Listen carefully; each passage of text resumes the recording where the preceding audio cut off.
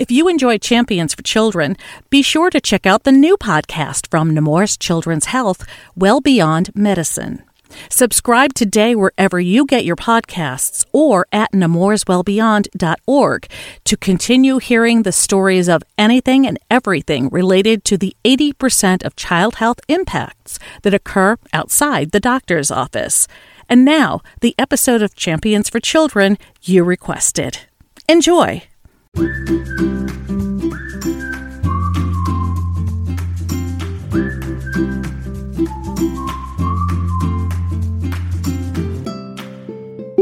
Welcome to the Nemours Champions for Children podcast. I'm Carol Vassar. Today we're going to take some time to get to know Nemours' new Chief Population Health Officer, Dr. Carol Odom Walker. Dr. Odom Walker came on board with Nemours in September after 2.5 years as the top public health official in the state of Delaware, serving as Secretary of the Delaware Department of Health and Social Services. Delaware is where she was born and raised, and where she discovered her love of STEM-related fields: science, technology, engineering, and mathematics. She was guided by supportive, loving parents in a world that wasn't always kind. I was very interested in science and engineering growing up. My parents are both Delaware educators. I am biracial by background. And so, having my parents support my educational path, but also telling me keep going, and from their different experiences in life, saying you can do it, you just have to be persistent, and people will judge you along the way, but making sure that you are working hard, studying hard, you can do anything you want to be. And they never really guided me to medicine. They just said work hard. So I learned that work ethic from the two of them.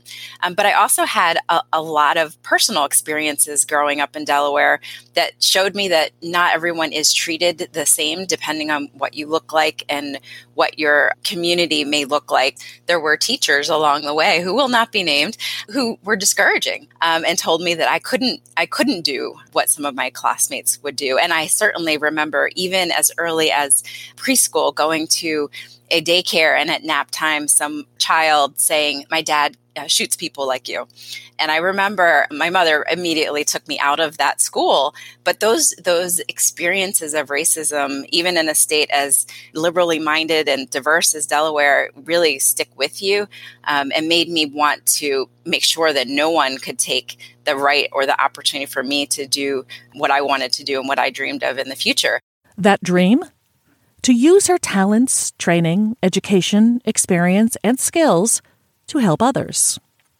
An undergraduate degree in chemical engineering was followed by acceptance to the Jefferson College of Medicine, where she trained to become a family physician, and also caught what she calls the public health bug while studying and working in the Center City neighborhood of Philadelphia, where there are so many health disparities and challenges in particular communities, and saw leaders and mentors who were taking these issues and bringing them up to a national level, and saw the Surgeon General, who was a family physician, talking about public health and community health and health disparities. And I thought, that's what I want to do with my life and my career.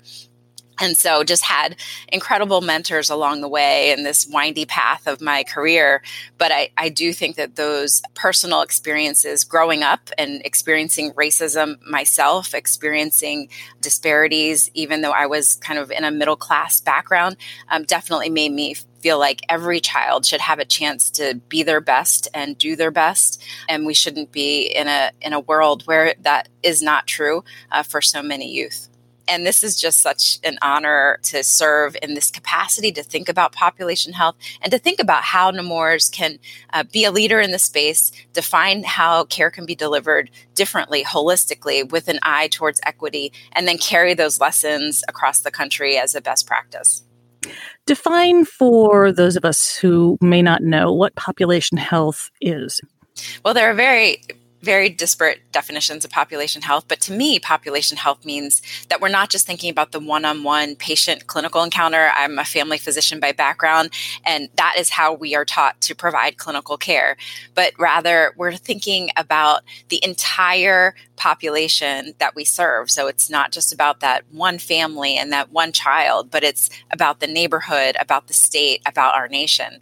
And that's a very broad vision. But when you start to take that higher level view, it gives you the opportunity to influence those social determinants of health, the things like where we live and where we work, where we play, and how those have a larger impact on our actual health than some of the other things. That child with asthma, it's not just about getting them an inhaler and educating them about the medication, but it's about talking about where they live, what the playground that they go to every day may expose them to, what happens at school, and where there might be opportunities to make sure that their asthma is better controlled. So I think those are the concepts behind population health, but certainly they're very broad. Population health is the long game, isn't it? It's not a quick fix. Talk about that a little bit. No, I mean, we don't do well in our nation's healthcare system in terms of investing in prevention.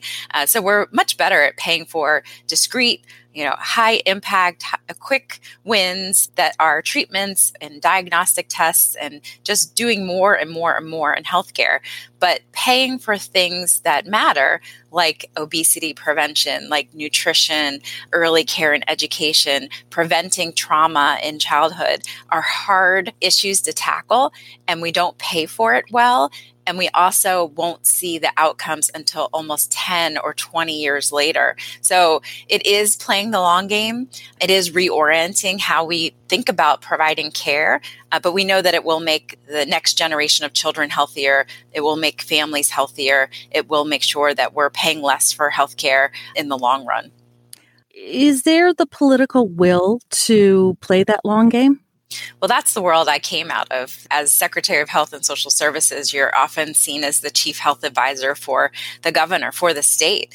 And playing that long game is hard when you're in a political environment and people are really just thinking about what's that next election. I'm on a 2-year term. I need to get reelected. What matters for my constituents?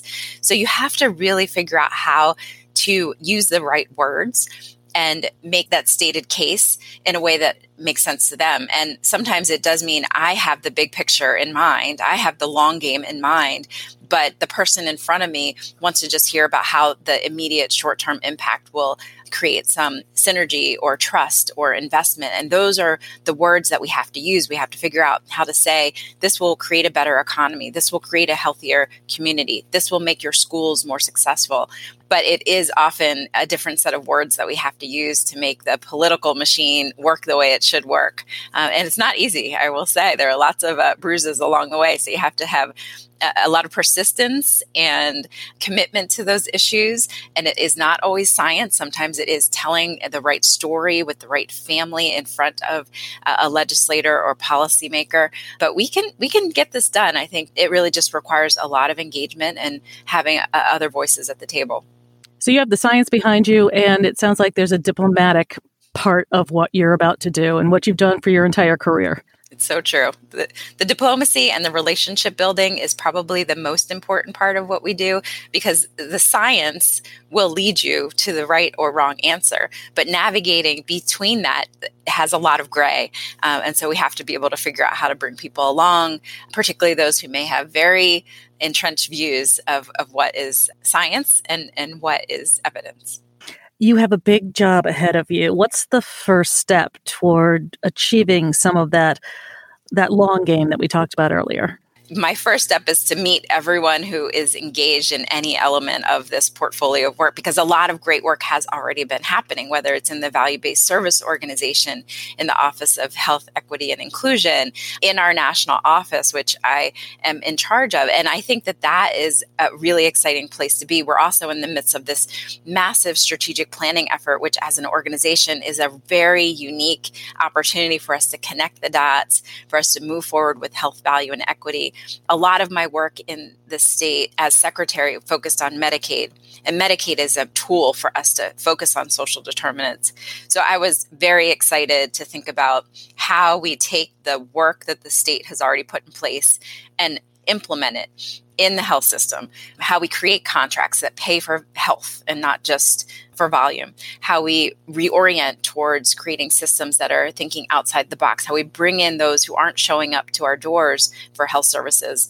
And so that is a very unique moment in time that I'm looking forward to building upon and making sure that we have everyone engaged. So anyone listening, if you have ideas, do send them to me, because I definitely feel like this is an all-in effort. It's a culture change. It's not just about one person, one role, or the executive leadership, or what we're putting in our strategic plan. It's about the interactions we have with our children, with our families, and it is about how we do this together. You are very passionate about this. Where does that passion come from? I have to say, maybe I'm an optimist. I think that change is possible, but I also have been fortunate to work in enough places in healthcare that I know it's doable. I trained in San Francisco in a public hospital that was oriented towards serving uninsured and Medicaid populations. We served a lot of people who had no healthcare at all, but the city and county aligned to make sure that they were paying for care and paying for non-traditional care. Every single person in San Francisco, when I was training, had a primary care doctor assigned to them, whether they had insurance or not. And so that forced us as doctors to think differently. We thought about costs. When we were rounding on patients, we would often discuss what it costs to provide one treatment over another. And I didn't realize that was atypical until I was a resident and a fellow rotating and moonlighting in other settings. And folks were more persuaded by what the recent samples were in the closet, and not realizing that would cost certain patients incredible amounts of money. So I think that orientation towards the way that care can be delivered is pretty unique. I worked in, Kaiser Permanente settings where I could easily call a specialist. I didn't have to wait 2 weeks to set up an appointment. I could just get them on the phone while the person was in front of me and ask for their guidance, or ask them to run down and take a look at a particular situation, a rash, an ankle. I think that is not how we pay for care. But if you set up the system to incentivize the right kinds of behaviors, people will do differently. We will, as physicians, treat people differently. We will engage with our colleagues differently. We will share information differently. And that, I think, keeps me motivated, that it is doable. There are these examples out there, and we just need to take the best elements that fit for us in our environment and apply them. In her new position, Dr. Odom Walker also heads up Nemours' National Office of Policy and Prevention, based in Washington, D.C. So the National Office has been in existence for more than a decade. It's a pretty incredible set of staff. We have a strong, small and mighty team of about 20 people that are focused on not only our federal advocacy efforts, but also prevention and best practices. So we have a portfolio around obesity prevention, around early care and education, around moving healthcare upstream, which is looking at those social determinants of health and exploring synergies and opportunities. But I would say we have a lot of opportunity to make sure we're integrating our work and our lessons into the health systems, not only in the Delaware Valley, but also in Florida. And so that is an exciting portfolio of work to pick up and stand up and figure out how we can take some of these best practices that we're learning about from our interactions and collaborations, but also applying them to the clinical units of care. It's a new area for me. It's a new area for the team. So we're working through what that will look like. Have you ever found yourself in a situation where you failed? And if so, how did you react and come out of it? Yeah, I fail all the time. I think that you can't be successful unless you fail. You have to keep trying and keep going. And I feel that in the short time that I had as Secretary of Health, well, I didn't fix disparities. I didn't fix racism. I didn't fix poverty. I didn't fix the frustrations that many of our families have in Delaware with the way our services are organized many times over, because I didn't have control of those things. But we set some big, audacious goals in front of us, like addressing third grade reading levels and eighth grade math and kindergarten readiness. Well, those are probably issues I would not have been able to fix in a 3-year time period. But again, I'm an optimist. I think that we should have been able to move the needle further than we did. COVID hit and kind of derailed some of those important steps in the right direction. But I would say that because of that failure and because of that big goal, we made a lot of progress. We got data sharing up and running in the state. And it's little talked about, but we have an integrated data system that can now allow data sharing and information sharing between the Department of Health, between Medicaid, and between what the Department of Education is doing. That was a very big lift, but a very important one, and still has more to do, but we started laying the foundation.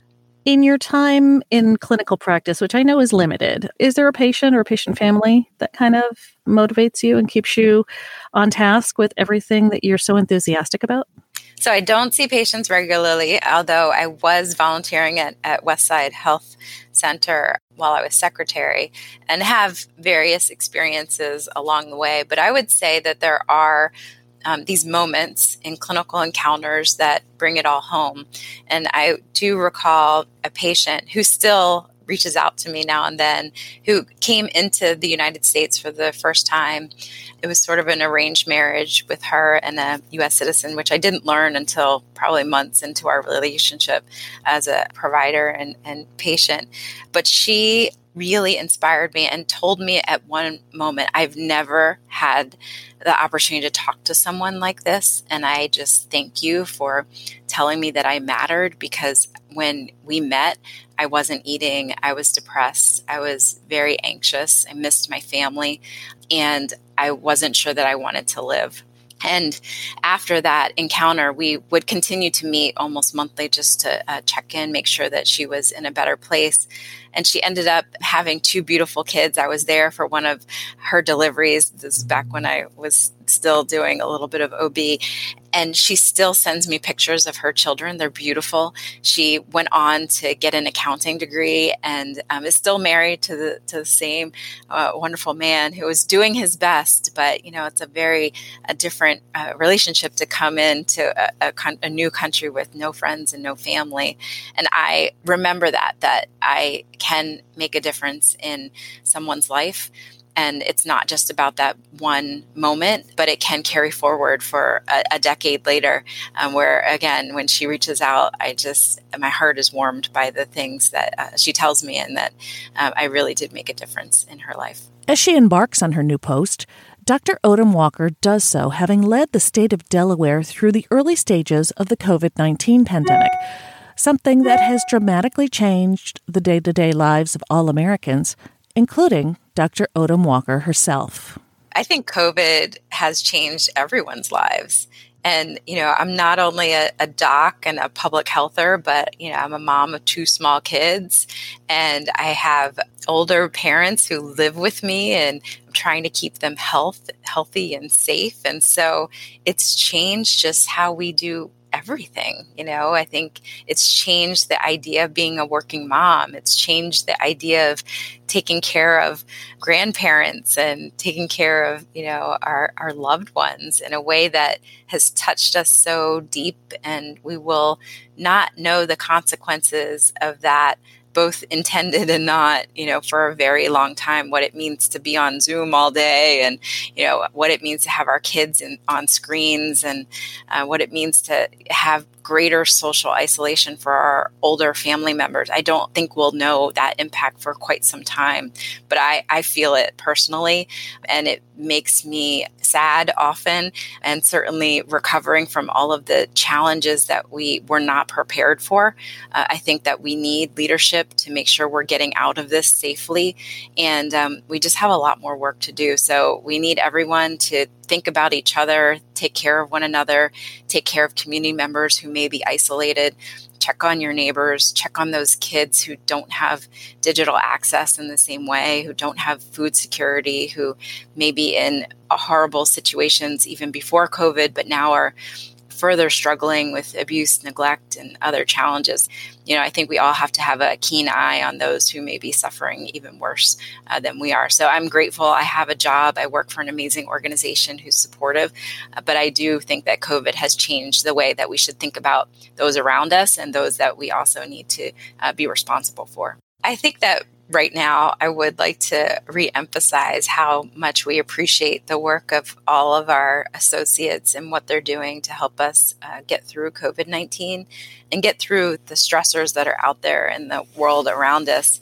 But it's not just the doctors and nurses. I just have to say thank you to the cleaning staff and those who work in our parking facilities and those who are really making sure that we're all safe and have the deliveries that we need. They are often unsung heroes, and really trying to make sure that we're all safe and have what we need for our patients and families. So there are so many heroes right now that aren't acknowledged, that are getting sick, that are bringing home COVID to their families and loved ones, and we aren't necessarily telling their stories. So I just want to say a special thank you. Dr. Carol Odom Walker is Nemours' Chief Population Health Officer and heads up the Nemours National Office of Policy and Prevention based in Washington, D.C. If you're interested in learning more about the work done by Dr. Odom Walker and the staff of the Nemours National Office, they tweet regularly under the Twitter handle @MHCUpstream. That's @MHCUpstream. She also encourages Nemours associates with ideas or projects for her office to reach out to her directly. Oh, and one other tidbit about Dr. Odom Walker. In 2018, she was elected to the National Academy of Medicine. That's considered one of the highest honors in the fields of health and medicine, recognizing individuals who have demonstrated outstanding professional achievements and commitment to service. Many thanks to Dr. Carol Odom Walker for being with us on the Champions for Children podcast. We welcome you to share your Nemours story. Just email us at podcast@nemours.org so we can set up a time to do an interview with you, your team, or perhaps one of your fellow associates. That's podcast@nemours.org. Production assistance for this and every podcast is courtesy of Peter Adebi and Deborah Griffin. Listen and subscribe to the Champions for Children podcast on your favorite podcast app. Our music is courtesy of Blue Dot Sessions in Fall River, Massachusetts. And our words of wisdom today come from Dr. Carol Odom Walker. My words of wisdom reflect the day and time that we're in. I think when so many families are suffering from the impacts and consequences of COVID-19 and the pandemic, we all have our own stories and our own struggles that can motivate us. But I would say that at this time of racial reckoning, it's really important for us all to just reflect on our own personal experiences, but also use that as a time to lean into the issues, to speak up for things that are wrong, to share your skills and share your stories, whether that is with that family who really needs to hear it, or whether that's with the leadership of this organization. Please go to the town halls, reach out to your elected officials right now. They need to hear feedback about how our patients and families are struggling, because that makes it real to them. And it doesn't need to be with an ask, but certainly you will find that if you reach out to those who are decision makers, they truly value hearing from those that they serve. I'm Carol Vassar. Thanks for joining us for another episode of the Nemours Champions for Children podcast. Until next time, stay safe, stay well, and thank you for all you do for the children we serve.